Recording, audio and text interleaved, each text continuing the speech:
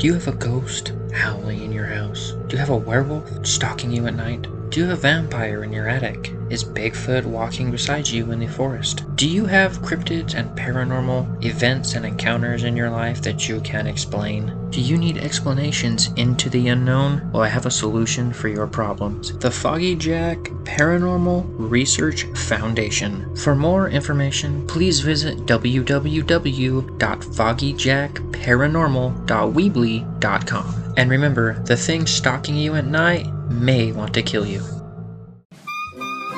Welcome to Foggy Jack Radio, presented by the Foggy Jack Live Podcast Network. We understand that in order to revolutionize the future, we must understand the past. Please enjoy the show. When you watch horror movies in summer, do you cry out of angst for the Halloween season? Have you ever wondered what happens behind dark, spiderweb-encrusted curtains of a haunted house? Do you believe that ghosts, goblins, and witches walk the same street you do? Ooh. Do you have to snort pumpkin spice just to get your fix? Well, boy, oh boy, do I have a solution to all of your aching problems. The Foggy Jack Live Podcast, where the haunters meet the haunted. Each week on the show, you'll learn behind-the-scenes info of the haunt industry, the talk of the paranormal and cryptid industry. We also talk about horror movies, Halloween, and so much more. So please join us each week for this creepy, kooky, mysterious, and spooky Foggy Jack Live Podcast. And we'll catch you down in the pumpkin patch where the haunters meet the haunted. Hello everyone, we are kicking it old school today with some old school radio. I hope you enjoyed this episode. Sometimes I think the classics and the oldies get lost in the mess of the new age and high tech. We need to sometimes take a step back and look through our parents' or our grandparents' eyes and see in the black and the white. These radio shows are what started the horror we have today, so we as horror and haunt enthusiasts can never, and I mean never, forget where it all started. I really hope you enjoy this program. Now let's kick it back to some old school radio.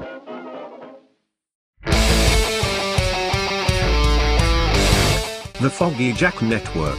For more shows like this one, please visit www.foggyjack13.weebly.com. I'm E.G. Marshall. Welcome to the sound of suspense.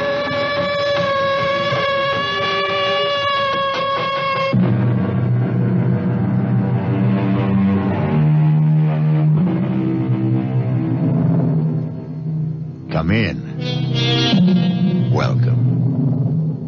I'm E.G. Marshall. Welcome to the sound of suspense, to the fear you can hear. Welcome to the world of terrifying imagination. Our story is about a very old man, living just outside a tiny village.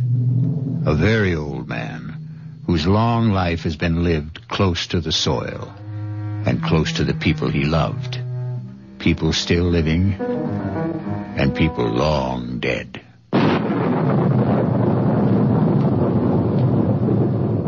Lie still. Lie still, girl. Is it very bad? I don't know. She's very dear to me. If I should lose She's her... trying to raise her head. She knows I want to help her. Do you think you can? Young man, I never said I was a doctor. But I thought... the way I'm just an old man. A very old man.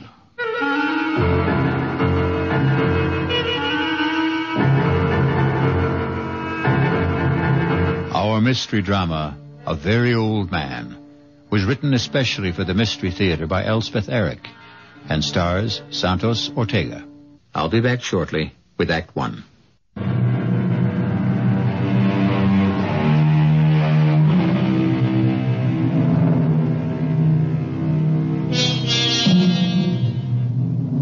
Look long and carefully at the face of a tiny baby.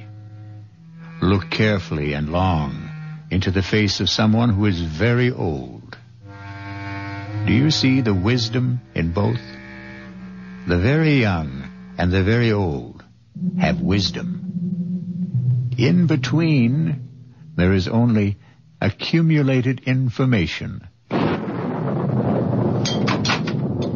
Oh, you're home. Good. Well, he's done it again. Who's done what? Are you talking about my father? You know I am. I warned him. I said, Stefan, if it ever gets around, you'll ruin my medical practice. People won't believe in me. They'll only be... Manfred, come sit down. Now, what's he done? Well, the same thing. Where is he? Isn't he home? Not yet. He went to the cemetery as usual. But you still haven't told me what happened. Well, Anna Brandt came to see me about a month ago. Severe attacks of pain in the upper abdomen. All the symptoms indicated appendicitis. I sent her to Carl Weiss for the operation. Of course, he examined her, too, and he agreed with me. No doubt about it, inflamed appendix had to come out. Well, he operated the next day, and that night, that same night, she had another attack. Well, so it wasn't... How could she have had another appendicitis attack when he'd just taken her appendix out? Well, he was as flabbergasted as I was. Yes, but what's it all got to do with my father? Stefan happened to be in my office the day Anna Brandt first came to see me. You know how he loves to hang around the office. Anna Brandt wasn't 10 feet out of the office when he told me there's nothing wrong with her appendix. Oh, not again. I can't have my father-in-law, who's been a farmer all his life, telling me, a doctor with a reputation, that I don't know what's wrong with my own patients. Of course you can't. For a minute, I did think back to that boy, the one with the asthma. What seemed to be asthma, anyway. The Rothberg boy. Father was right about him. I know. He made a lucky guess. Father went to see him every day. Talked to him, rubbed his chest, his throat. In 2 weeks, the boy was all right. The boy was hysterical, over-aspirated, nothing more. But this business with Anna Brandt, the day she came to see me, Stefan was asleep in the waiting room. I was explaining to Anna that I couldn't perform the operation, simple as it is, because of my hands, my arthritis. But I would send her to Carl Weiss. Well, she accepted that. Everybody knows about my arthritis. And she said something pleasant to Stefan. That was the first I knew that he wasn't asleep. Well, he didn't answer her. He just stared at her as though he'd never seen her before. I reached for the phone to call Carl Weiss. Stefan got up, came over to the desk, and took the receiver out of my hand. Manfred. Stefan, don't. It's not so. Not so. Have you had a bad dream, old man? It's not so what you said to Anna Brandt. There's nothing wrong with Anna Brandt's appendix. Stefan, don't start diagnosing again. You're not a doctor. There's nothing wrong. We had enough trouble after you diagnosed the Rothberg boy. The Rothberg boy never had asthma. All right, it turned out that he didn't. But that was a lucky guess. And it didn't do my reputation any good when word went around that you'd been right. I never told anybody. Yes, but the boy did. And his mother did. And people started coming to the house, coming here. All of them wanting to see you. But I told them to go away. It's not always that I can help. Well, I keep hoping, expecting God knows what miracles. Now are you going to start the whole thing up again with Anna Brandt? There are 3 of them. Come on now. Get your coat, Stefan. They're dark, brown or black, and hard. It's getting late. They're the size of olive pits. Are you talking about Anna Brandt? I saw them, close together. They were high in her body. About here. 3 of them. You saw them, 3 of them. The size of olive pits. Lying here. Above the stomach. About here. Have you got X-ray eyes, Stefan? Is that it? No. No, my eyes are like everybody's. Well, then, what do you mean you saw them? Her body was transparent. I could see right through it. As though the skin had been removed. I could see everything. Carl Weiss was as confident as I was before the operation, and he was as confused as I was after.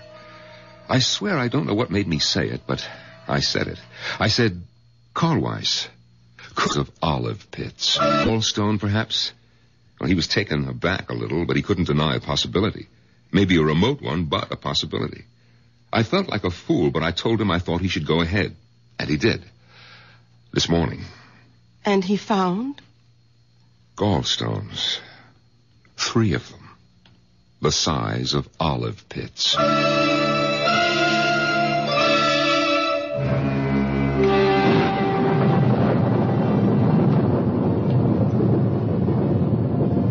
still, girl. Is it very bad? I don't know. She's very dear to me. She's trying to raise her head. She's trying to tell you something. She knows I want to help her. Do you think you can, Doctor? Young man, I never said I was a doctor. Well, but the way you... I'm just an old man. A very old man. Well, I took it for granted the way you spoke. My son-in-law is a doctor. Manfred Gottlieb. I live with him and my daughter Bertha. Oh, then you know something. You've learned things from him. No, I know nothing. Only what I see, what I feel. When I passed you by the cemetery, what were you doing? My wife is buried there. Did I harm her?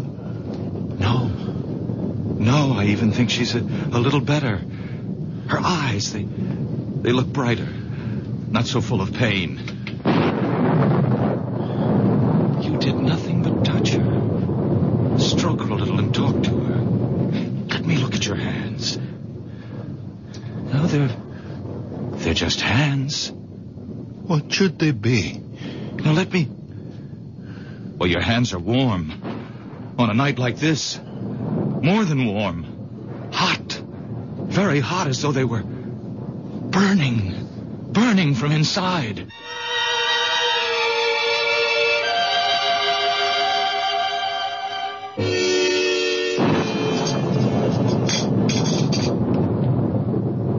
If it should get around about Anna Brandt... You don't think I'd tell anyone? Well, these things have a way of leaking out. Look, you're not going to tell Father, are you, that Carl Weiss found the 3 stones? You think I shouldn't? He wouldn't tell anyone. He didn't tell anyone about the Rothberg boy. It was the boy's mother who shouted it from the housetops. And look what happened. People showing up here. When he saw them, he hid in his room. And when they left, he went to the cemetery, sat by my mother's grave. You think that he's there now? Oh, I suppose. Sometimes he stays for hours. I wish he'd get home before the rain starts.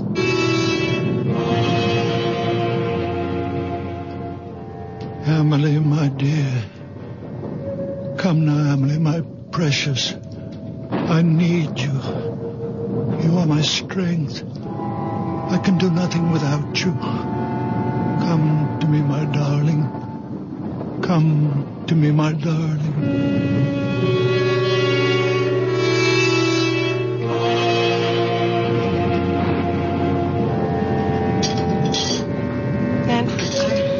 I don't want him to start thinking that any of this is real.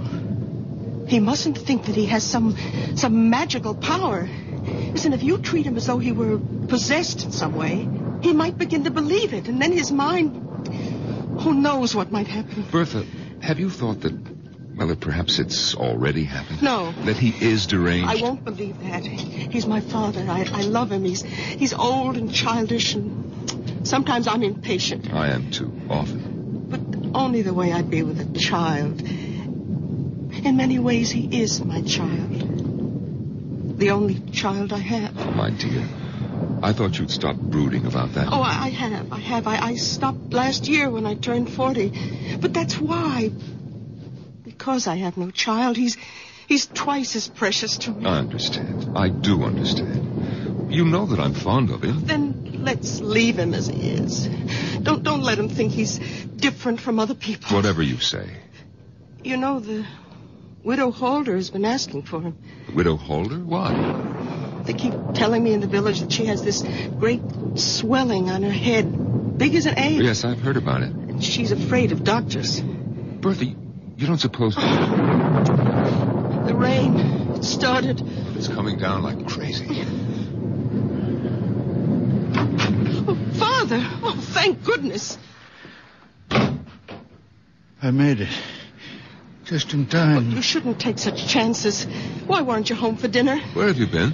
I kept something hot for you. Thank you. Now, give me your coat. That's it.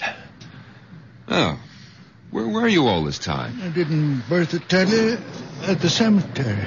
You didn't go to see anybody? No, I didn't go to see anybody. No. Here's a plate for you, Father. Nice pot roast and potatoes. Thank you, Bertha. I'm sorry I wasn't here for dinner.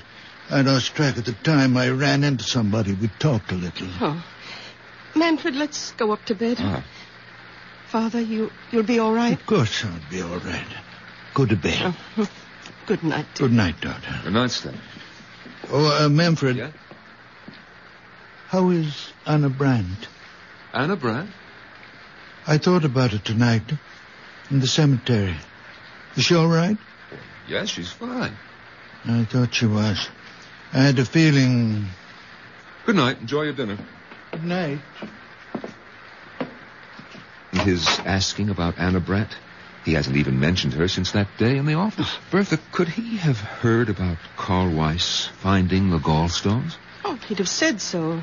He always says precisely what's on his mind. There are times when I wish he didn't. Listen, he's talking to himself in the kitchen. Sounds as though he's calling someone. Manfred, he's an old man. Leave him be. Oh, please close the door. Come to bed. It sounds like Amelie. What? Did you say Amelie? Wasn't that your mother's name? No, it was my sister's. Bertha, I never knew you had a sister. You never told me. It was so long ago, before I was born. Their first child. She only lived an hour. My mother told me they'd just agreed on a name. Father leaned over the crib to kiss her, and she was dead. But that was 45 years ago. All these years he's never mentioned her. What was that? The door opened downstairs. Well, he's gone out. In this rain. Where could he have gone? There's only one place. He's gone to the cemetery.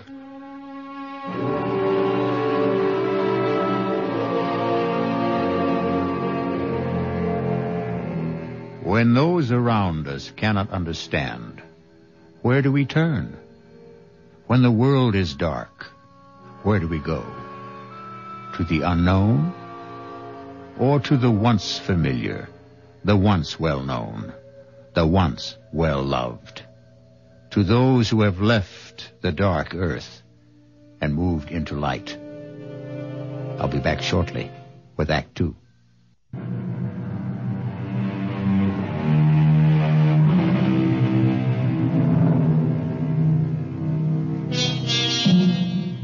Now come back with me to the story of a very old man and the people who loved him and could not comprehend him, or could not comprehend him because they loved him, or because they tried too hard.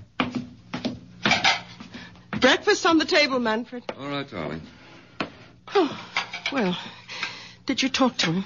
He's still asleep. Oh, let him sleep. After last night. Yes, we're lucky if he doesn't come down with pneumonia. He was drenched, Bertha, soaked clear through. Lying across your mother's grave with the rain beating down on him, crying, Amelie, Amelie, as though his heart was broken. Amelie is buried next to Mother. Bertha, are you going to ask him about her? Oh, it's been so long, 45 years. You know, in all that time, I've never heard him say her name. Naturally, I never mentioned it. She died years before I was born. Your mother never talked about her? Oh, just that once. When she told me she wanted to be buried near her. And how she died. Manfred, she was only 1 hour old. Yes, crib deaths, they happen. We don't know why. They thought of naming me Amelie at first, my mother said. It's a pretty name. Who's that? So early in the morning. Yes. Is this the Gottlieb house? Yes, it is. And you're Manfred Gottlieb, Dr. Gottlieb? Yes, I am. But I don't see patients at home. My office is... Oh, no, I'm not a patient. The patient's outside. Well, bring the patient to my office in about an hour. No, there's no need. She's quite well. Completely cured. Well, then what's the point of... I hoped I could see the old man. Your father-in-law, is he? Stefan? What's this about my father? Madame, good morning. Beautiful morning, isn't it? After last night, all that rain. You wanted to see my father? If I may. Well, what about? He's asleep. Oh, I'm sorry. Well, when he does wake up, would you tell him the patient recovered and is better than ever? Lively, frisky, enjoying life to the full, romping in the fields. What patient is this? You said she's outside. Yes, right there. Look, the picture of health. I don't see any. You don't mean... Well, not the horse. Yes, my prize mare, my favorite. I thought I might have to have her put away, but your father, madame. Oh, yes, it's all due to him. Well, when was this? When did you meet Stefan? Last night, just before the rain started. Didn't he tell you? Oh, well, come inside. Huh? Have some coffee with us. Oh, thank you. Thank you. Sit down. Manfred, get another cup. May I introduce myself? Otto Kraus. Well, I'm Bertha Gottlieb. This is my husband. Oh, but then my father must have told you. He lives with us. Your father is quite a man. Your coffee. Oh, thank you. Thank you. Yes. You see, I was returning to the village, and I was passing the cemetery. Suddenly the mare sank to her knees. Her legs seemed to give way completely. And there she lay on her side in the middle of the road. I was frantic. I thought perhaps a stone bruise, but I looked at all four hooves. Nothing. And there I was, half a mile from home, my precious horse stretched out on the road and a storm coming up. And then I heard a sound coming from the cemetery. Someone calling a name. Was it Amelie? Yes, something like that. I shouted for help. In a minute, an old man appeared. Stefan. My father. Yes. I asked him to help me, but I wasn't sure he even heard. He seemed very distraught. He went straight to the mare, knelt down and took her foreleg in his hands and started rubbing it very gently. He knew which one was hurting her. And after a while, the pain went out of her eyes. Couldn't understand it. It was something about the way he touched her. I asked to see his hands, and he held them out.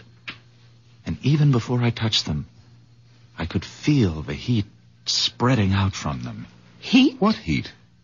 Haven't you ever noticed the extraordinary heat from his hands? Oh, I can't say that I have. Oh, but it's true. His hands give off a warmth. I can't believe you've never noticed it. Well, it could have been on such a wet, cold night. It only seemed that way to you. You imagined it. Oh, I suppose that's possible, but I didn't imagine it when the mare got to her feet. Well, she was all right? I walked her home. I couldn't quite believe it all. I bedded her down. And this morning, all I could think was I must tell the old man about it. There are stories going around about him in the village. Perhaps you've heard some of them? Well, I'm only here on a visit to see my aunt. I don't live here. Well, he doesn't really do anything. He's just around. And people love him. They like to think because he's such a sweet old man that he can do things doctors can't do. And because he's such a very old man, we wouldn't want him to start thinking that there was anything miraculous about anything that happened quite naturally. Well, you think it might affect him? Might affect his mind in some way? He's a very old man. It could happen. Well, I suppose it's possible she wasn't really lame. Of course it's possible. Only ask him, will you?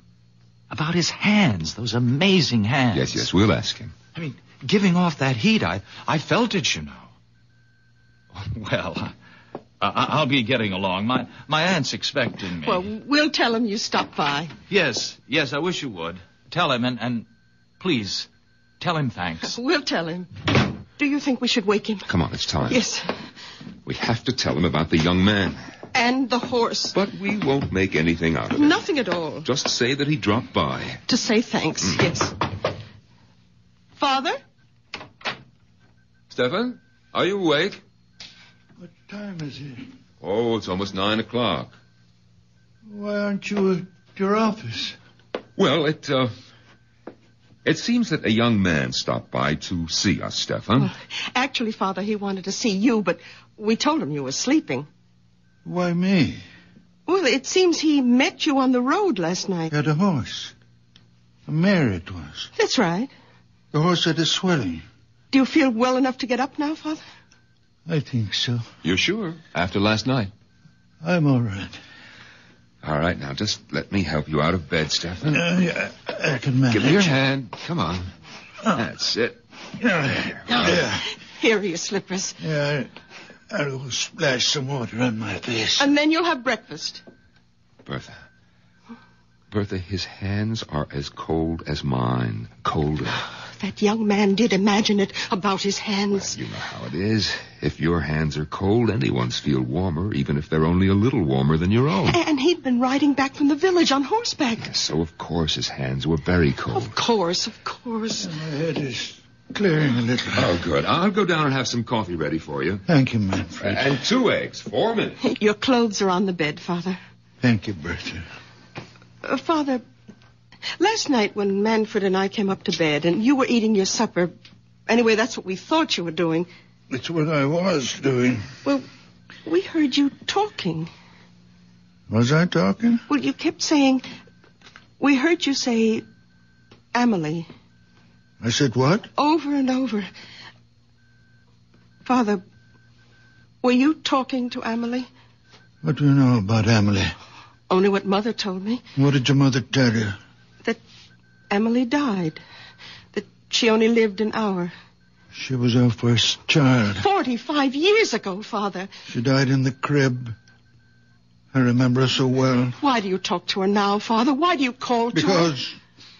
Because she comes back to me when I call her. Father, you don't mean that. She comes back to me. To me. Not to anyone else.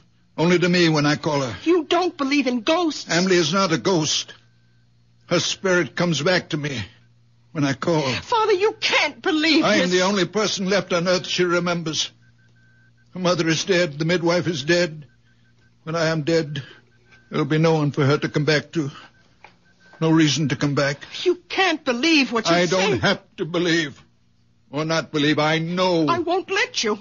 You have nothing to say about it. Nothing.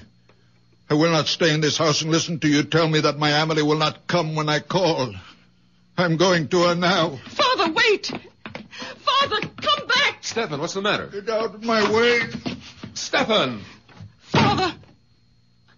Oh, Father. Well, he came tearing down the stairs. He brushed right past me. What's the matter with him? I talked to him about Amelie. I made him angry. Where's he gone? Do you know? To her. To Amelie.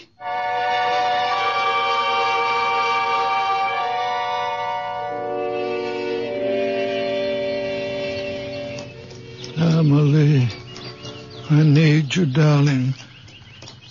Come be with me, my darling. Your father needs you. I need you, my sweet Amelie.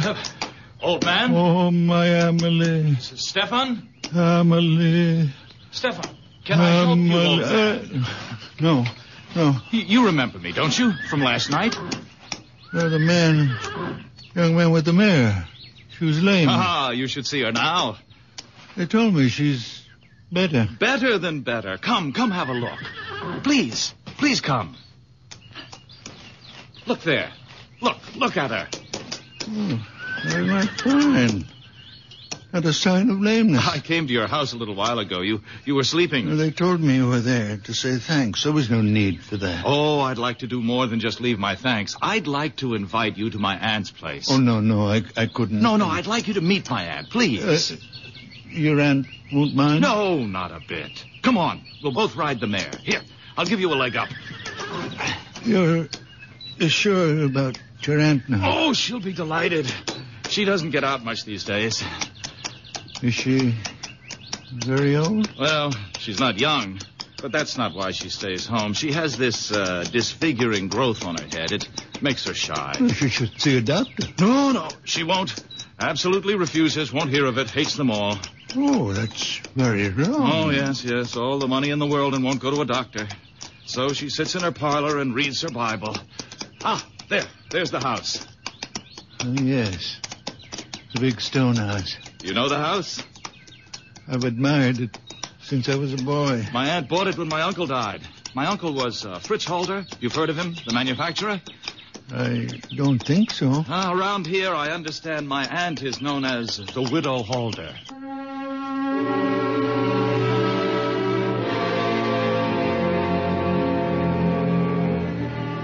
Some folks are afraid of one thing, some are afraid of another. Everyone who's afraid wants to run and hide. It's natural. Most natural thing in the world. But what may be hiding in the hiding place? That's the question.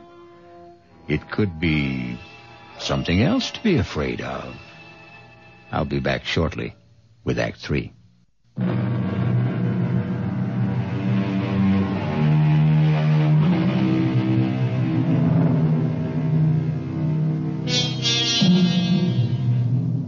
A very old man is mounting the steps of a big stone house in the company of a very young man whose aunt is known to the village as the Widow Holder. Listen now. My aunt is in. Otto? Ah, there you are, just where I knew you'd be. Come in, Stefan. Where have you been all morning, Otto? I missed you at breakfast and Oh, you brought someone with you. Yes, this is the very wonderful man I met near the cemetery last night when my mare went lame. Stefan, this is my aunt, Mrs. Holder. How good of you to come by. Madam. I don't have many visitors, not anymore. And I seldom go out because of this on my head. I don't like to be seen. I hope it doesn't offend you. No. Doesn't offend me at all. Well, it offends me. Perhaps I'm too sensitive, but that's the way I am. So I sit here and read my Bible. And that Bible's too heavy for you to hold in your lap all day. But it's the family Bible. It's the one I'm used to. I love this Bible. All right. Sit down, Stefan. I'm all right. I'll stand. Oh, both of you, sit down. And Otto, you tell me where you've been all morning and why you weren't at breakfast. Now, I told you last night how the mare went lame and how I met Stefan near the cemetery. Well, this morning, I let her out of her stall and she was dancing on her toes. I couldn't believe it. Stefan hadn't done a thing but rub her postern a bit. Is that really all you did? I did nothing. Well, he talked to her, rubbed her foreleg, and talked to her. How remarkable. You're a remarkable man. No. Oh, you're staring at me. Oh, I apologize. It's this awful growth. Otto, fetch me my shawl. I'll cover my head. No. Please. It's in my bedroom. I am not offended. I give you my word. Otto, don't go. No, it's all right. I'll be right back. Mrs. Holder, I am not offended. I am sorry I stared so. I will not stare again. Please forgive me. It's quite all right. Please, be calm. Sit down. I can't. Otto mentioned that you live with your daughter. Is that right? My daughter, Bertha. And your son-in-law. Manfred. They have children. No children. How sad. Oh, here comes Otto with my scarf. Mrs. Holder, forgive me, but I must take the Bible from you and... Oh! Stefan, have you gone mad? Forgive me. I could not help myself. Aunt, are you all right? I think so. I saw him take the Bible off your lap. Stefan. He hit me with it. He brought it down on my head with all his strength. Forgive me, I didn't know what I was doing. I wouldn't hurt you, Mrs. Holder. I wouldn't hurt anybody. When I feel this way, I see things. I feel things. The Bible seemed to put itself in my hands. I didn't think what I was doing. I could not think. The feeling was so great that I must smash this thing on your head. That's all I wanted to do, Mrs. Holder, to get rid of it. And it looks to me as though you'd done that, Stefan. Aunt, go look in the mirror. I know I am not always in control of myself. I do things. I don't know why. I see things. I don't know why. But I would never hurt anyone. It's unbelievable. The growth is gone. Will you forgive me? And there's no blood. No blood at all. All the same, I'm going to get you to a doctor. No doctors, no. No, a blow on the head like that. No, I'm all right. My head is clearing now. It was just the shock. And that awful, ugly thing is gone. I don't need a doctor. Let me take you to my son-in-law. He's a fine doctor, a nice man. Maybe you've heard of him? Manfred Gottlieb? Gottlieb? You will like him. Manfred Gottlieb is your son-in-law. A wonderful man. A good doctor. But you must be Bertha Gottlieb's father. You cured the Rothberg boy. And I've heard talk about Anna Brandt. And look what you did for Otto's mare. Look what you've done for me. Oh. Why, you're the man I've been trying to find. I've been asking for you. It was God's hand let you here. Let me take you to Manfred's office. I don't need him. I only need you.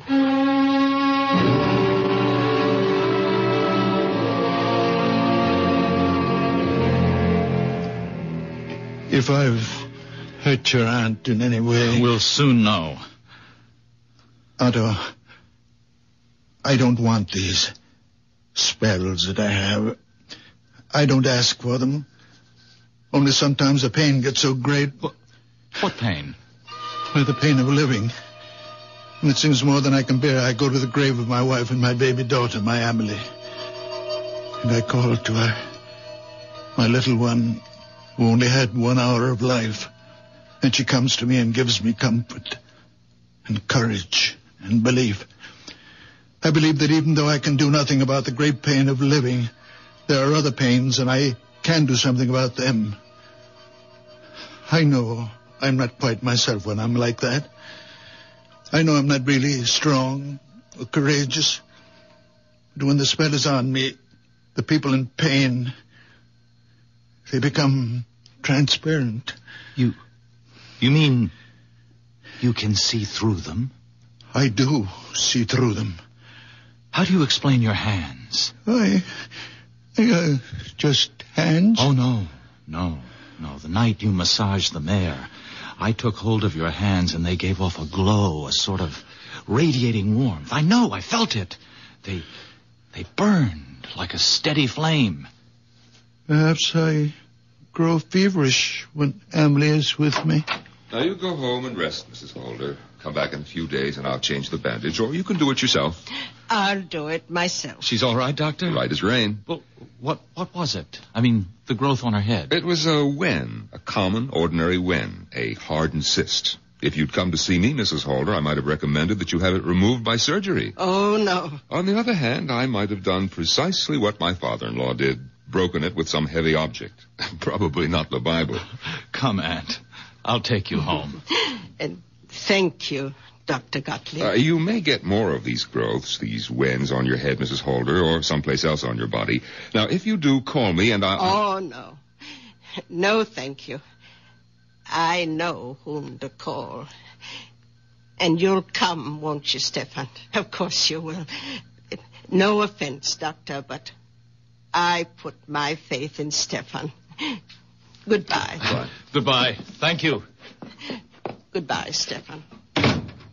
No offense, Doctor, but I put my faith in Stefan. Why did I bother to become a doctor at all? Why all those years at school? Why did I take examinations, get my license? What good is it if everyone would rather put their faith in a farmer? Manfred, I'll never do it again. Come in, the door's open. Oh, you again? Doctor, those pains are back. Well, of course those pains are back, because you've been drunk day and night. What do you expect? Can't you do something, Doctor? No, I can't. Only you can. Stop drinking. You've been drinking steadily for 30 years, and you have cirrhosis of the liver. But the pains are awful. Stop drinking for a month, and then come back and see me, and don't come back before. Silly old fool. Hasn't been sober for 10 minutes since he was 16. I can't help him if he won't... Manfred, he has an obstruction of some kind. He has a diseased liver. But he has an obstruction in the intestines. Now, look, you're not starting all over again, are you? I saw. I could see it. It's getting to be more than I can take, Stefan. You're interfering. I saw. He was standing in the doorway, and I saw. His body was transparent. I could see everything. In his intestines, there is an obstruction. And that's what gives him pain. Stop it, Stefan. I'm warning you. It's all so clear, By I heaven, know. You're going to stop it if I have to.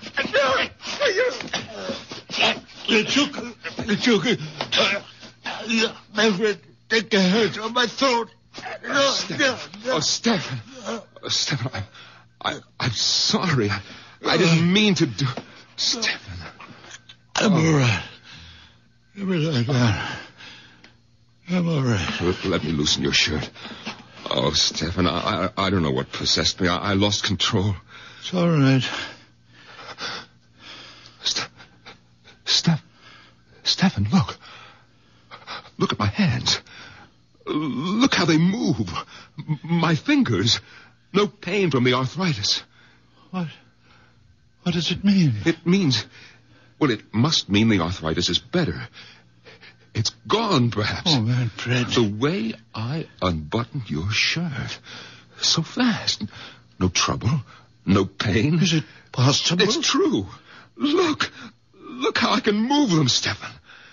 The way you used to. Stefan, I felt the warmth Otto was talking about. The heat from your hands. When you were trying to tear my hands from your throat, I felt it. A warm glow. You really felt it? Yes, a glow. A radiance. Stefan, give me your hands. Yes. There it is. It's a fire. A fire.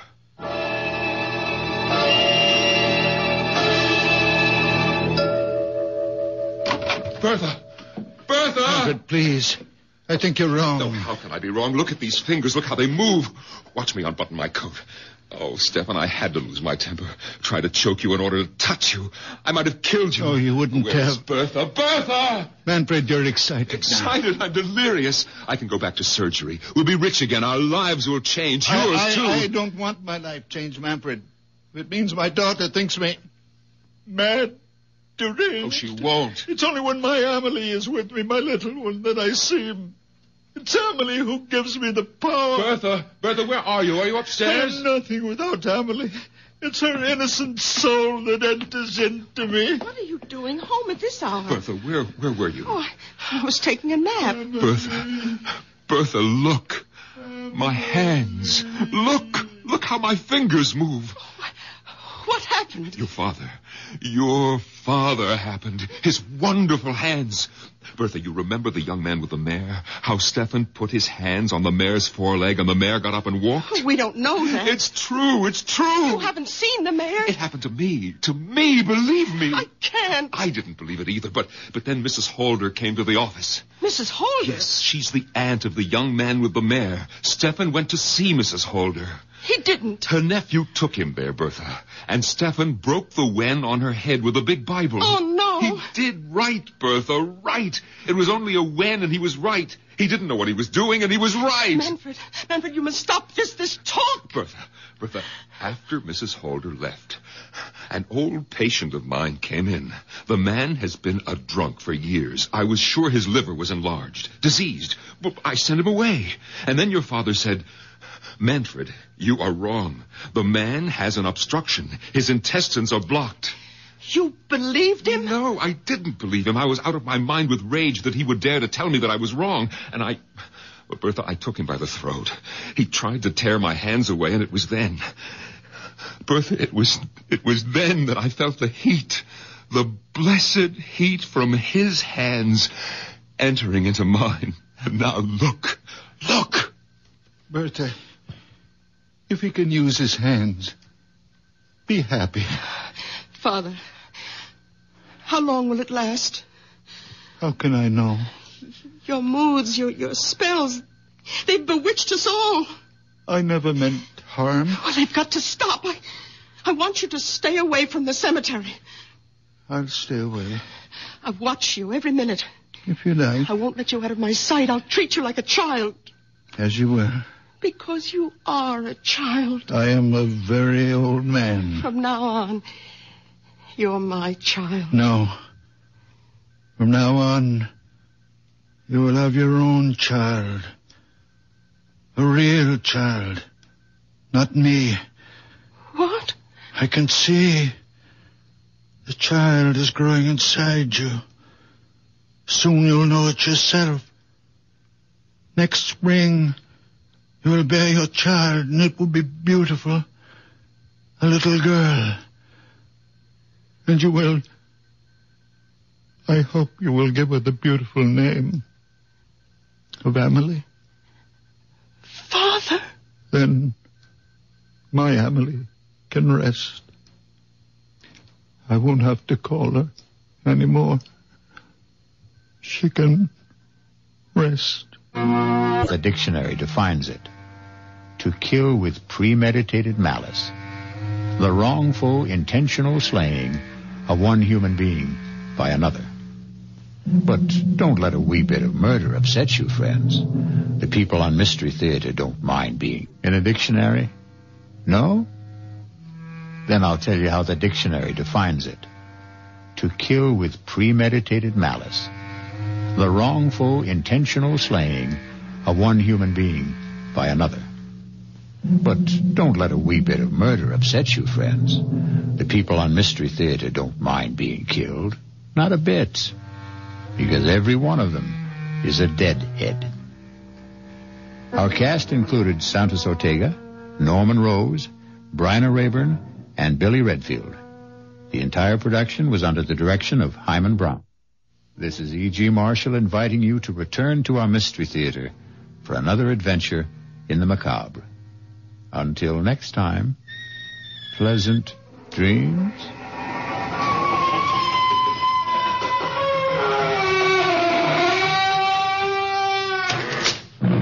Thank you guys for listening to this episode of the Foggy Jack Live podcast. Make sure to follow us on Instagram at FoggyJack13. That's where we're most active, and that's where you can find all of our other shows that we have here with daily updates on the new shows. Also, click the link in the bio for our t-shirts. Make sure you grab a Foggy Jack Live t-shirt. We have quite a few different styles of t-shirts we have, from the classic orange logo to a purple logo to even a Playboy Mansion modeled logo. Go check them out in the bio. You can also find our website, all of our other social media accounts, and so much more. If you like the show, please consider joining our Patreon page for $3, $5, or $12 a month. With all of those, you get 5 bonus episodes a week.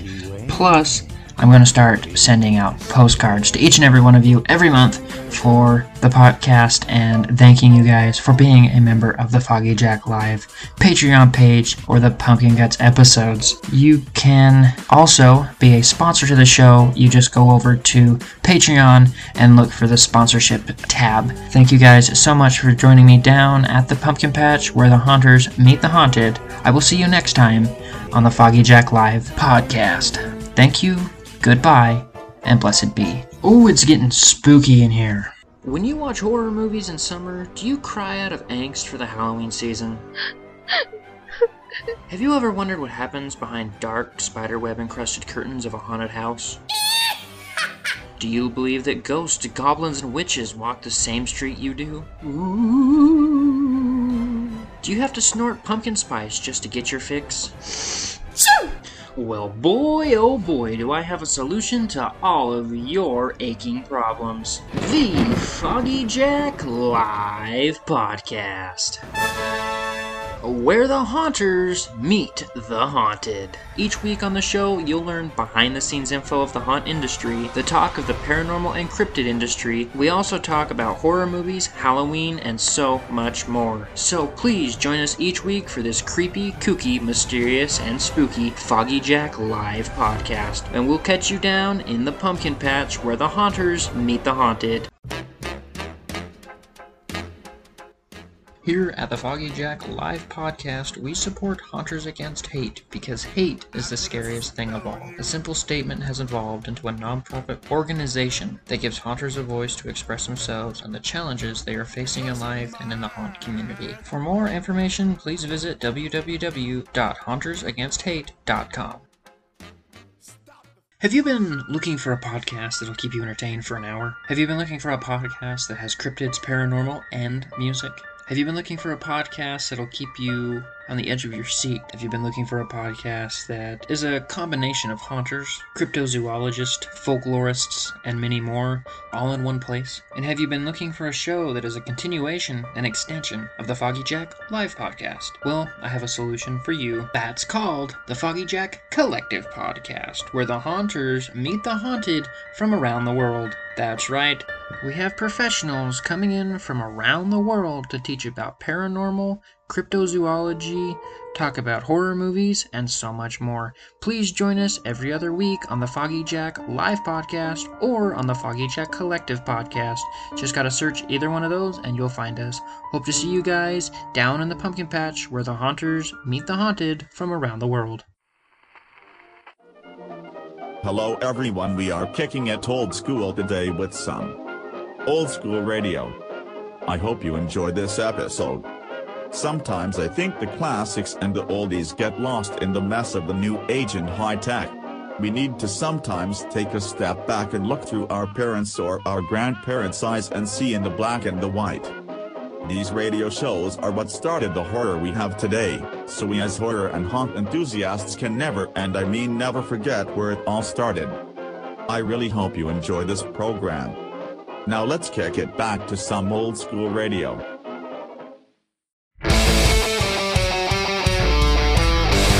The Foggy Jack Network. For more shows like this one, please visit www.foggyjack13.weebly.com. Vince?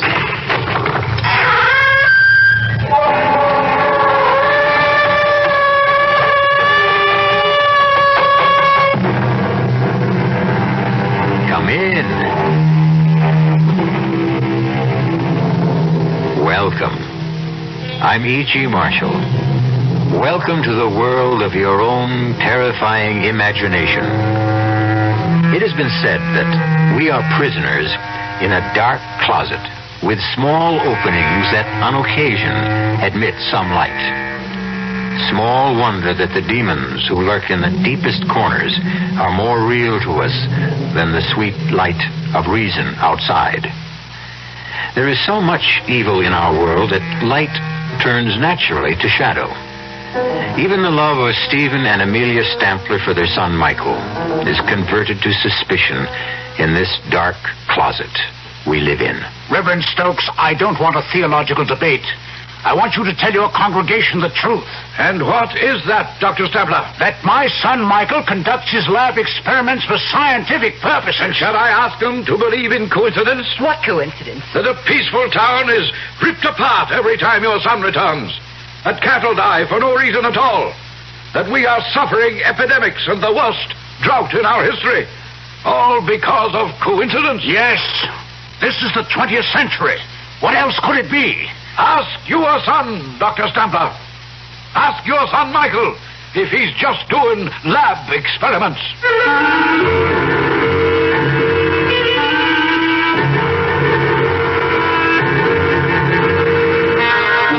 Our mystery drama, A Sacrifice in Blood, was written especially for the Mystery Theater by Milt Wisoff and stars Patricia Rowe and Ralph Bell. It is sponsored in part by the Kellogg Company, makers of Kellogg's Special K cereal. I'll be back shortly with Act 1.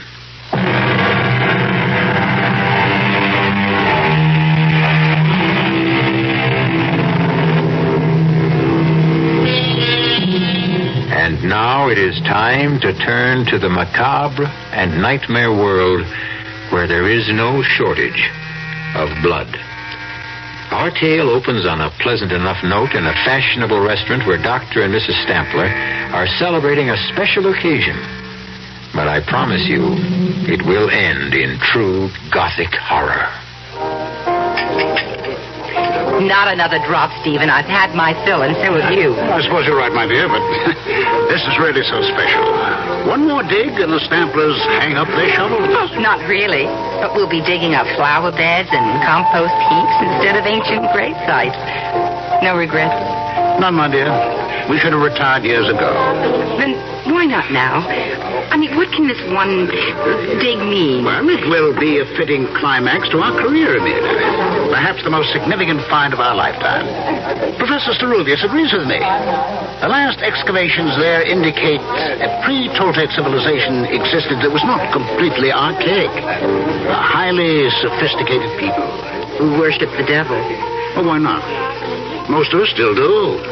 Black masses are held in California. Covens of witches gather in New Mexico. Blood rites take place in the shadows of New York skyscrapers. Oh, nonsense. You've had too much wine. Oh, too much wine, I haven't had enough. Come, Amelia. Let's toast the occasion. To a splendid find. To a safe return.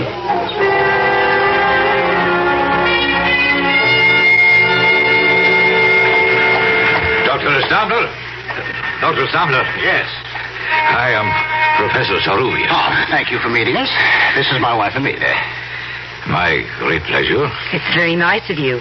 Not at all. Oh, here, let me put your bags in, please. Will you get in? I can't tell you how I've looked forward to meeting you, Professor. Miguel, if you please. And I am honored by the opportunity of working with so eminent a scientist. And I would be delighted to have a nice hot bath and about 3 days of uninterrupted slumber. Oh, planes are almost as uncomfortable after 10 hours of flight as the small donkeys we rode to the Shenandoah site. The Toltecs have always been regarded as the earliest civilization in the Americas. The new finds at Acapulco may show one much earlier still. You really believe it was a civilization? Almost certainly. Not by our standards, perhaps, but certainly in its day. You shall have the opportunity to see for yourselves. We leave at 5 a.m. Monday morning. But that's 3 days away. Why the delay? There is much preparation, including the paperwork. You shall get some rest, and I will have the pleasure of acting as your host, if you will permit it. Of course. And forgive my impatience.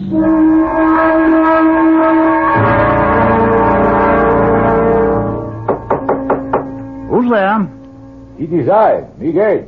Just a second. Forgive me. I know it is late, but it was necessary for me to see you. Oh, that's all right. Come on in. We weren't in bed yet. What is it? I am afraid I have bad news for you. We will have to postpone our trip. Why? There is word of trouble in the mountains where the site is. But what kind of trouble? Oh, nothing serious, but it will cause us some delay. Why didn't you tell us sooner? I just learned it, Stephen, when I returned to my room. How long will the delay be? Well, that is hard to say. What kind of trouble is it, Miguel? An Indian has been found. Murdered. It was a ritual killing. His skin has been removed. Oh, God. Well, we still get back to the basic question, Miguel. How long will we be delayed? Then you're still bent on going? Well, of course, Amelia. A native killing isn't going to stop me. I've encountered worse on other digs. Well, answer me, Miguel. Perhaps you should forget it, Stephen. Oh, come on, now, both of you. I'm not going to change my plans. If you insist, we will continue, but I must warn you, it will be difficult to assemble a crew. But not impossible. No, not impossible, if we pay enough. There is always someone who will take a risk if the inducement is great enough. I guess you're right, Miguel. See what you can do. Then you'll go along with me? I wouldn't miss it for the world.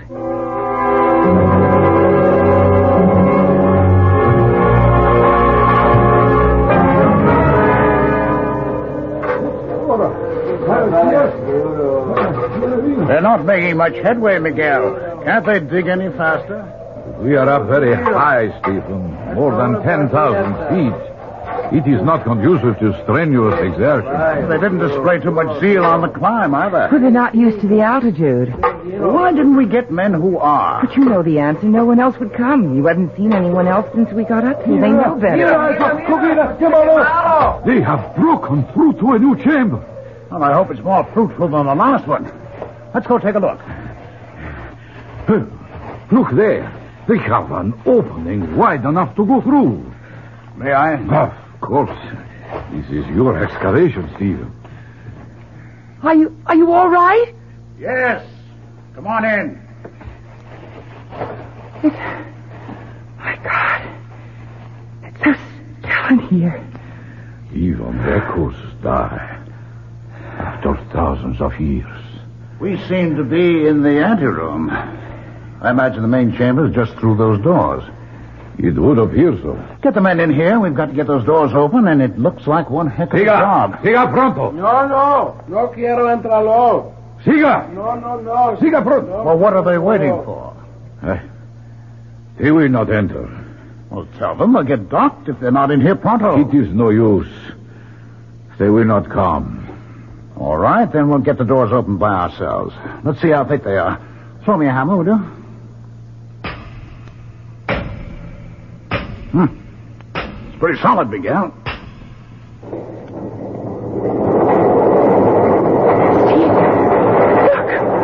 The doors are opening. How? Oh, perhaps Stephen struck some kind of a trigger mechanism by accident. Well, never mind how. It'll save us some sweat, that's all. Stephen, please, be careful. There's something here that makes me... I will go ahead. Not on your life, Miguel. This is one big step I'm going to take. Come on, follow me.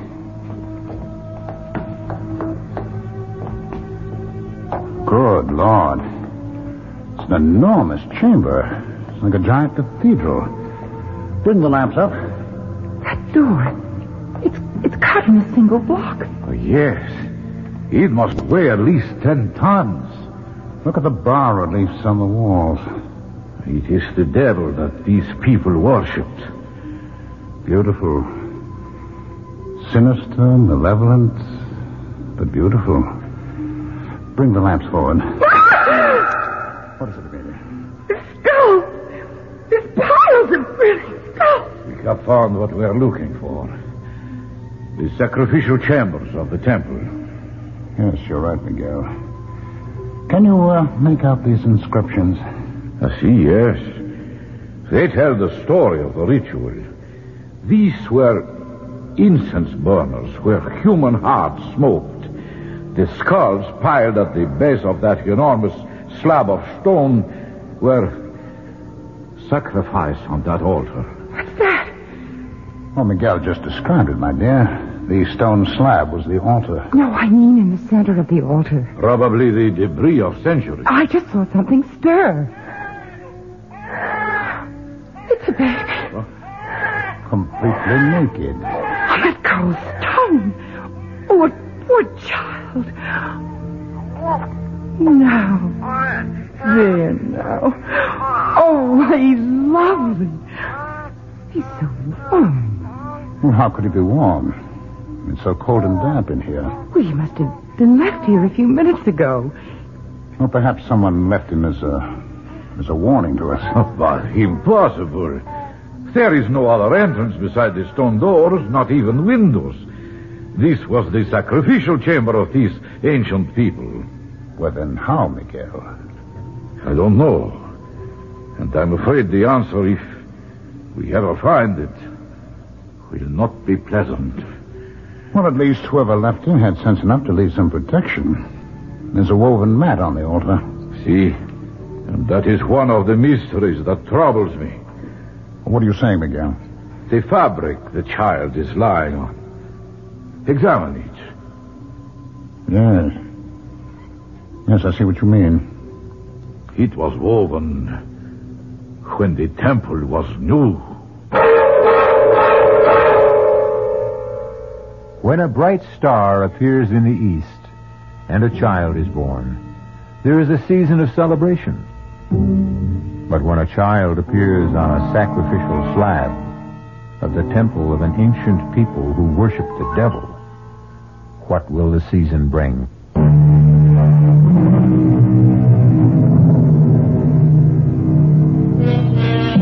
We live by the philosophy that no one is born evil, that only time and circumstance can corrupt the innocence of an infant. And yet, deep within us, we feel some doubt when monsters arise. What made Cain? Was Adolf Hitler or Jack the Ripper ever a clean slate? Why should we not wonder even stronger when a child appears out of nowhere in the temple of Satan? Well, I am not happy to see you leave, my friends. We'll miss you too, Miguel. Oh, that of course, but I wish you had not decided to adopt the baby and take him with you. I would have preferred you to leave him here with me until I could ascertain what his origins are. I think he's right, Amelia. There's still time to change our minds. Oh, no, we fought harder to take him with us than those artifacts from the chamber. I'm not going to give him up now. What difference does it make where our son came from or who left him there? He's a perfectly normal baby, and he means more to me than the trophies we're carrying off. Well, if you have made your minds up, then all I can say is, vaya con Dios.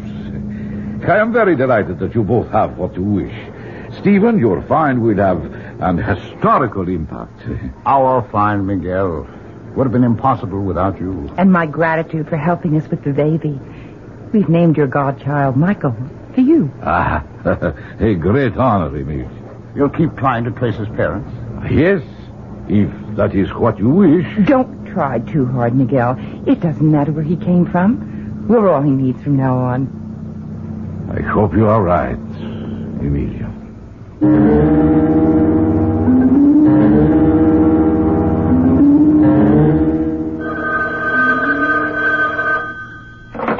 Stabler here.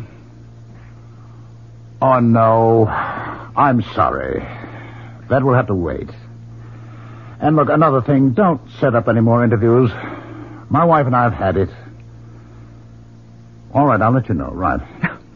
Don't be so short with Conrad. He's only trying to promote your book. I know he is, Amelia, but we're entitled to some privacy.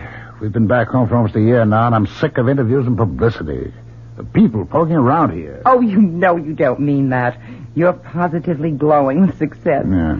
You proved your theory about the pre-Toltec people, the influence they had on earlier civilizations, and, well, just look at the results. Academic honors and, the fantastic sale of your books on the expedition. This year has been good for you, Steve. Well, of course it has, Amelia, but if we hadn't gone on that bloody trip, we'd have some peace at least. We wouldn't have Michael. Well, no, you're right, my dear. Oh, he's quite a handful for a kid his age. Only a year old. He's been walking for months. And he's such a good-looking child. He's so well-behaved. Oh, too well-behaved. You know, it's scary. He hardly makes any sounds at all. Oh, count your blessings. Our neighbors envy us so. They want to know how I discipline Michael. He's such an angel. Doesn't need any discipline. Well, maybe he doesn't, but I do. I've got to finish my notes for the lecture tour. Are you sure you won't come with me, Amelia? Well, who'd look after Michael? Well, Karen. She's perfectly capable. Oh, nonsense. I mean, you'll be gone a month. And he needs me. So do I. Oh, don't tell me you're jealous. Oh, no. But I am disturbed. You've got to give a little, Em. Don't try to smother him. It's no good for either of you.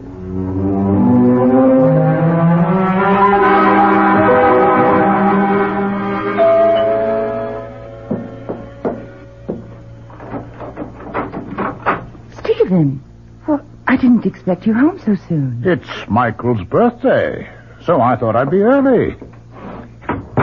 I was taking a sentimental journey back through the years with Michael's birthday books.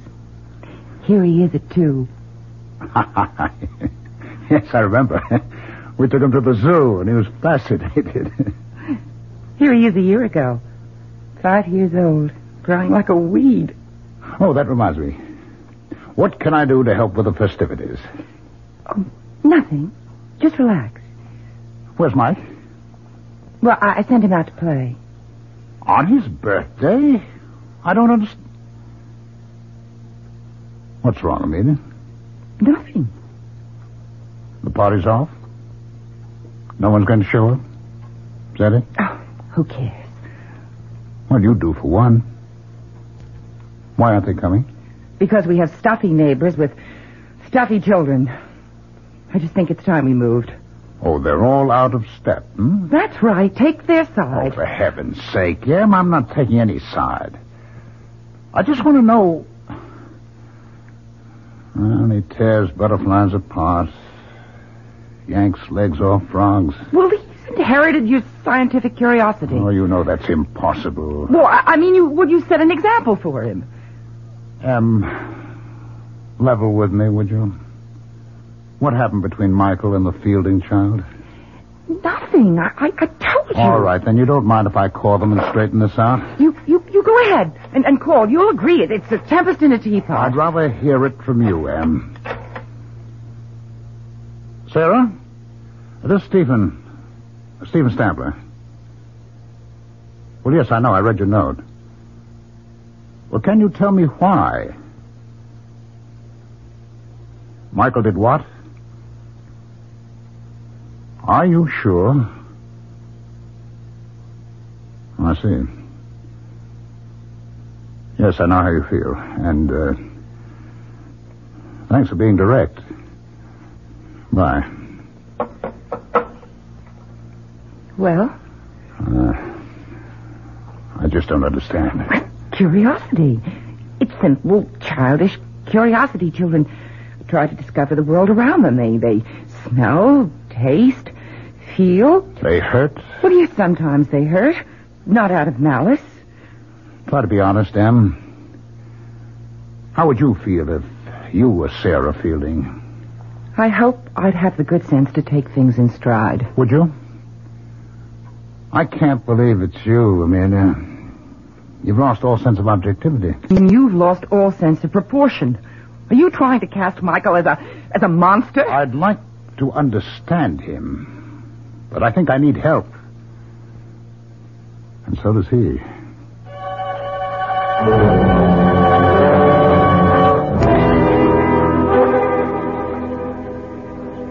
Mena? Oh, there you are. How are the silver bells? Fine. But the cockle shells are a bit droopy, and so am I. Oh, nonsense. Very gallant, Stephen.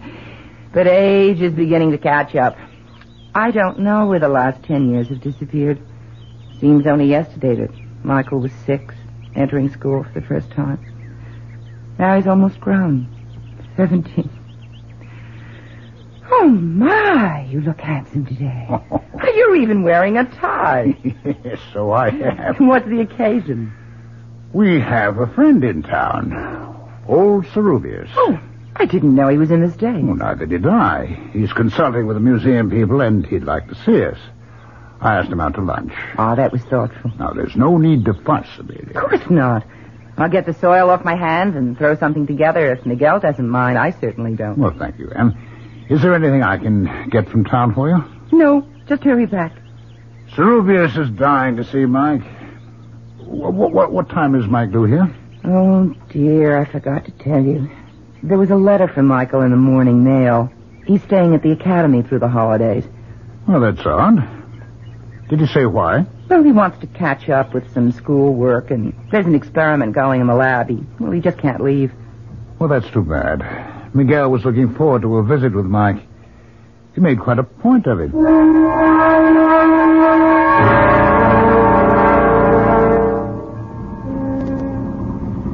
This is quite a machine. It sounds like my coffee grind. It's reliable transportation, Miguel, despite the noise it makes. And how is the boy? Well, very well. And so is Amelia. You look fit. I should be. I still clamber over rocks like a mountain goat and dig interminable tunnels. Have you found anything more at the old digs? Enough to verify your findings. But one thing we never discovered. No trace of Mike's parents, eh? No. I have shown the pictures you sent me to every man, woman, and child in the region. Nothing. Well, how is he getting on? He seems to like it at the academy. As a matter of fact, things are going so well there, he won't be home for the holidays. I'm sorry. Well, it's too bad. I must see him. Perhaps I still can. Well, he's not due home until the summer vacation. In that case, Mohammed must go to the mountain. That's quite a trip. Not to see a godchild. Well, here we are. We're here at last. Miguel, how nice to see you again. It is always a pleasure, dear Emilia. Oh, you look more enchanting than ever. Oh, thank you. You're so good for my ego. I have drinks set on the terrace. Would you like to unpack first? No, I think not. A drink would be fine, and then I must be going. But you've just arrived. I prepared lunch. We haven't seen you in years. Too many years. I know, but I may get a chance to stop in before I go home. What made you change your mind? He's going to visit Mike. Aren't you, old friend? Yes, I think so. Oh, he'll be delighted, as we are disappointed. I hope so. It would be nice to feel wanted by a godchild I have not seen since he was an infant. I'm sure he'd love to see you. He keeps asking about you all the time. You can feel flattered, Miguel. You seem to be the only human being he has any interest in. Yeah, besides you and Emilia. Of course. That's a strange thing to say. Oh, you must forgive me. I have not been in civilized company for ages. My conversation is a little, how do you say, rusty? Exactly. My bones and my speech are undoubtedly growing rusty. That is why I want to see him on this trip. I may never have the opportunity again.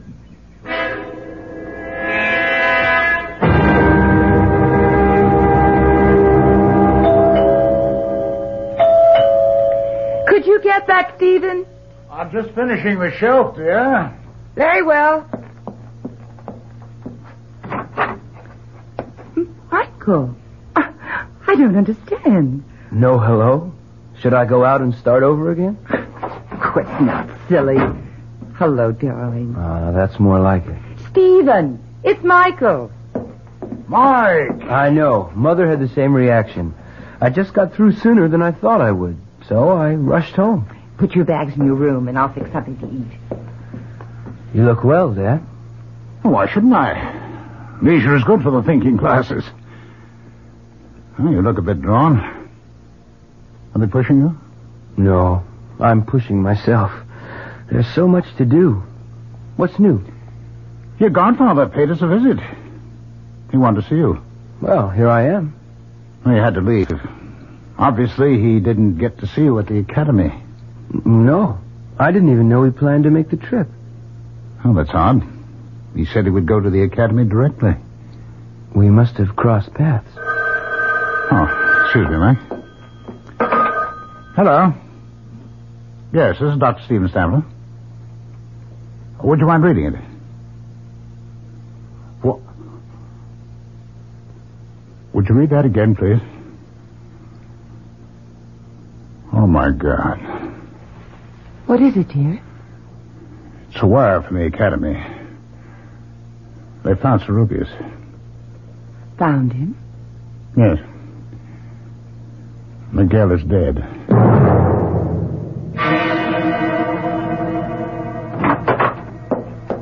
Michael!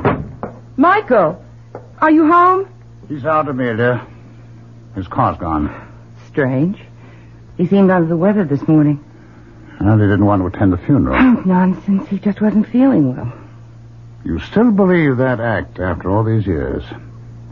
You know, he's always avoided unpleasantness that way. Well, it was unpleasant, Stephen. An old friend to go that way. All right, Em.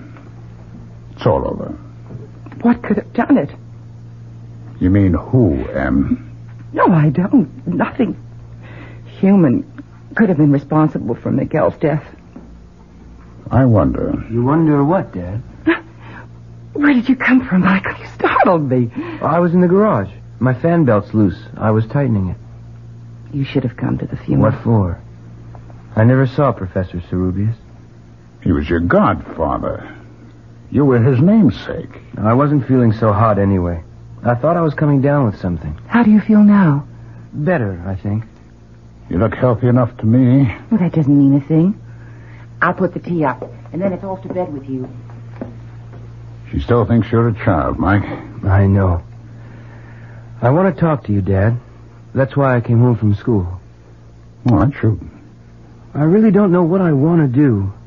I think I've had the academy. But you said you liked it there. You're doing well? I know, but I can't make the scene there anymore. Too much work? No, not really. I'm just not on to some of the stuff I've got to handle there. The creeps in Fairmount are still living in the 17th century. They'd have witch burning if the law didn't forbid it. What's that got to do with you? Well, some of my experiments have got them on the warpath. How about you were working in the physical sciences? Well, not exactly. I've been going beyond that. Like what? Well, for one thing, ESP. You've always felt I had it. Well, that's not considered supernatural today. Yeah, I know, but the townies think it is. Well, that's all the fuss. I think you should stay on. It never pays to bow down to ignorance. I'm glad you see it that way, Dad. Oh, but there's more, isn't there, huh? What do you know about my people? Where I come from? Not too much. How about Cerubius? Well, he thought he was on to something. He was on his way to talk to you about it. Too bad we missed each other. Did you? Well, of course.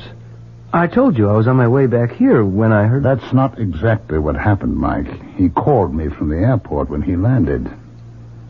What did he say? I don't know. Amelia and I were out. He left a message with our answering service. He said he was going right out to see you. That he had phoned ahead. I never heard from him. And that if anything happened, there was a letter that he was mailing to us. Well, then you did hear from him. By mail, at least. We never received the letter. Did you? Now you're accusing me of tampering with your mail? I'm only asking, Michael. Do you really think I saw Cerubius that night? Did you, Mike? You're as bad as the townspeople. What do you want to hear? A full confession? Oh, okay. I saw the old man. I killed him. Is that enough? Or do you want me to invent the gory details, too?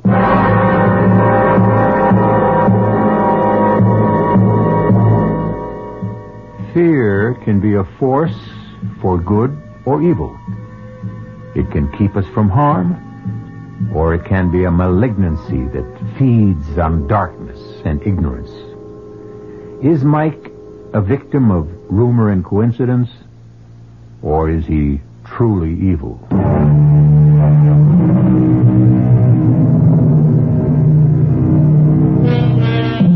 There is a peculiar kind of fear we call courage that makes us go on when all we want to do is find peace and shelter.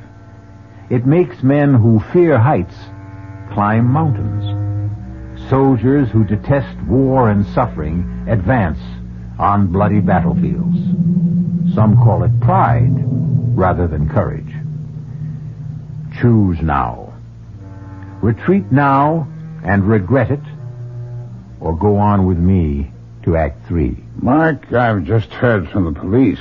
They're still running down leads on the murder of Cerubius, but they admit it seems hopeless. Too bad. Did you ever get the letter he said he mailed you? No, I don't know what could have happened. Neither do I. How are you doing in the workshop? I don't know. Thank God frogs are such fast breeders. I killed them off so fast. No results? Only with our neighbors. They seem to connect my frogs with everything bad that's happening. The Gilmore child comes down with meningitis, my frogs are responsible. The drought and the unusual heat, the salmonella outbreak, all part of my wicked machinations. How would you like to come out of retirement, both of you? What do you mean?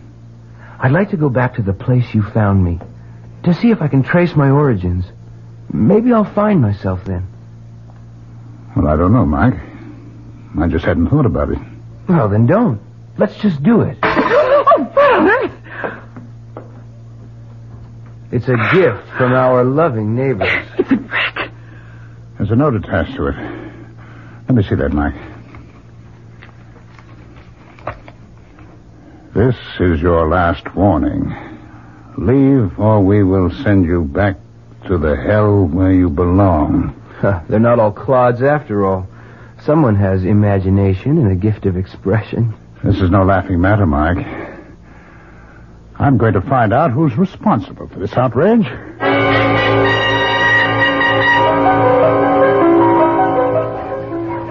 Dr. Stempler, delighted to see you. I think we can do without the formalities, Reverend Stokes. I just want some answers. Yes, so do I. I haven't seen you in church for quite a while. You're very fortunate. I didn't attend last week. I don't think you'd care for my reaction to your sermon. Oh, then you don't believe in the presence of Satan? No, I don't. All I know is what that kind of talk leads to. Oh, the brick, you mean. I'm sorry about that. Well, yes, you should be. You've got these farmers half insane with your superstitious prattle. Some say that about religion. I wonder why. All right, let's not get sidetracked, Reverend Stokes. I don't want a theological debate. I want you to tell your congregation the truth. And what is that, Dr. Stempler? That my son Mike raises frogs for his lab experiments. Shall I tell them to believe in coincidence? What coincidence? That a peaceful town is ripped apart every time your son returns. That cattle die for no reason at all. That we are suffering epidemics and the worst drought in our history. All because of coincidence? Yes, you tell them that. This is the 20th century. What else could it be? Ask your son, Dr. Stempler. Ask him if he's just doing lab experiments. I told you, Dad, I'm going back where you found me, with or without you. Mike, that is foolish. Cerubius excavated for years but found nothing. What makes you think you can? Because I was born to it and Cerubius was not. He was contaminated by Spanish blood. My lines are pure. I need to find my way to another world. Will you come with me? You're not serious, Mike. I've got to go, Mother. I thought you'd understand. Well, I do. I just want you to think things through a little longer. Go back to school. Just finish this semester, and then we'll all go back. I promise you. That makes sense, Mike. It's only a few months. What do you say? Okay. But I won't let you stall me past then. I think my word is good enough. It is, Dad. Then, that's settled. Now, why don't you take Dad out for a walk? This room needs cleaning and airing. Are you implying? Not at all. I'm stating it quite clearly. Either I clean this place now, or I'll send in some goats to keep you company tonight. Now, shoot. Okay, I'll go. How about the keys to the car? I thought we were going for a walk. Take a rain check. I'd like to drive into the city. I'll be my guest. Here. Just drive carefully. Don't worry. I'll be back for dinner. Can I give you a hand, Amelia? I don't think so, Stephen. My, this place is dusty. I'll empty the trash basket for you. Just dump things in the plastic bag. Don't you feed Mike, Amelia? Of course I do. Look at all these hamburger wrappings. Well, I think he feeds his frogs with them. Oh, no. What's wrong, Stephen? You're as white as a sheet. Yeah. This piece of paper. Well, what is it? It's part of an envelope, Amelia.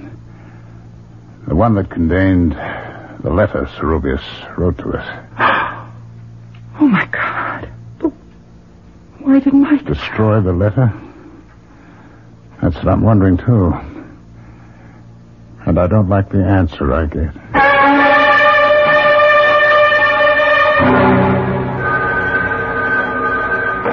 Hello. Yes, this is Dr. Stempler. He what? Can't be. We'll be right over. Yes, but I want to see my son. What is it, Stephen? What? Stokes. I don't want to see him. I want to see my son. Hello. Hello. He hung up. What happened? Mike. They're looking for him. What for? They claim he's killed someone. I don't believe it. What? With the car? I mean, was it an accident? It was no accident. They found Claire Baxter dead. What's that got to do with Mike? They claim he was seen near the place where the body was found. Where's Mike now? He's disappeared. They found our car in the ravine.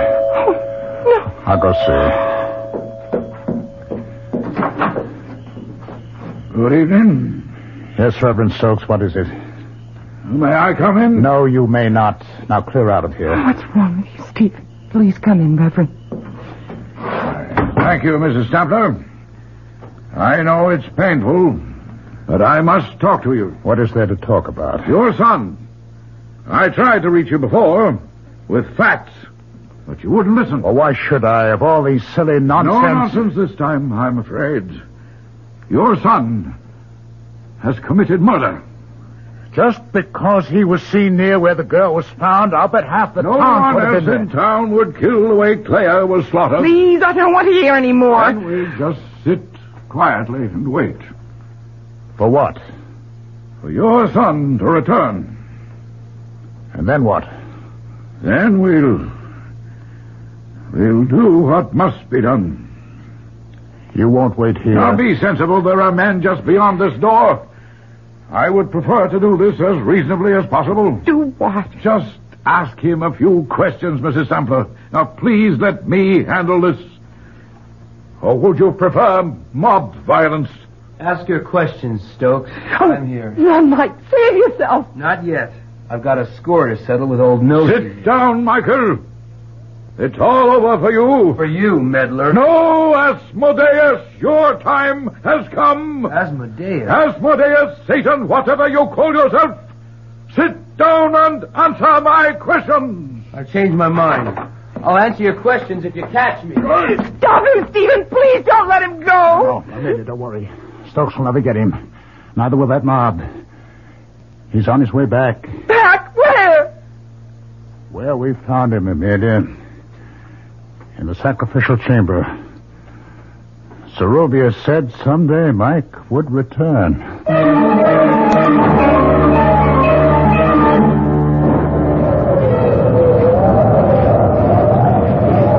Just a while longer, Amelia. I'm all right, Stephen. Do you think we'll find him? He wanted so badly to find his way back. He must be here. I'm glad he got away from them all. I'm not so sure about that. I pieced together Zerubius' letter from the scraps in the wastebasket. It explains a great deal. Michael was not just an ordinary Indian child abandoned by his parents. The tribes have a legend about the pure-born son of kings who is sacrificed for his people. Do you think Michael? I don't know, Amelia. I don't know what to believe anymore. There's a light in the chamber ahead. I know. Hold this lantern, Amelia. Hold it high. Don't come any closer. Michael. Oh, thank God we found you. Where are you, Mike? Boy, we believe in you. We trust you. Stay where you are. Do as I tell you. We want to help you. Then leave. That's the best you can do for me. You kept me from my destiny when you took me from this tomb. Let me fulfill it now. We love you, Michael. Please save yourself. Hold the lantern higher, Amelia. What is it? There's a child, Em. There's a baby on the altar where we found Mike. It's Michael. Oh, my God. It's Michael. It can't be. Yes, I remember every detail.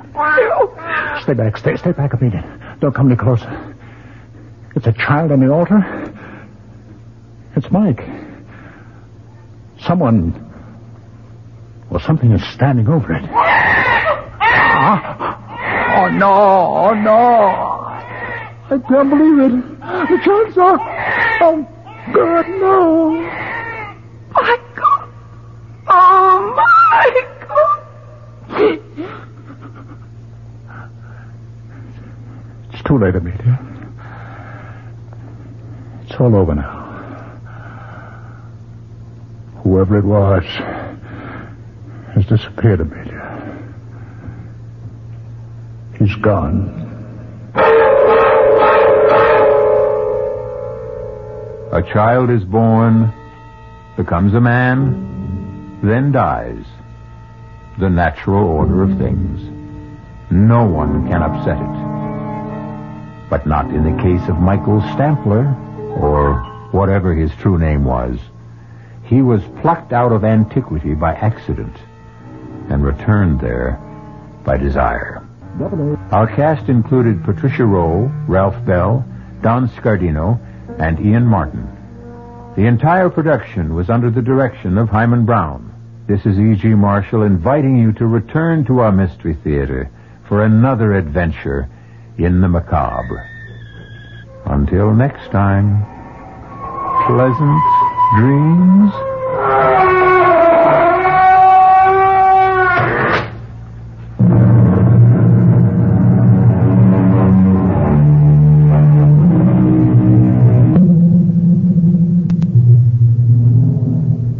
The preceding Mystery Theater program was furnished by the CBS Radio Network. Your dial is set for 15 minutes of late news with John Scott reporting.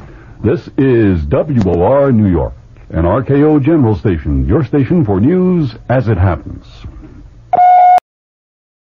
Thank you guys for listening to this episode of the Foggy Jack Live podcast. Make sure to follow us on Instagram at FoggyJack13. That's where we're most active, and that's where you can find all of our other shows that we have here with daily updates on the new shows.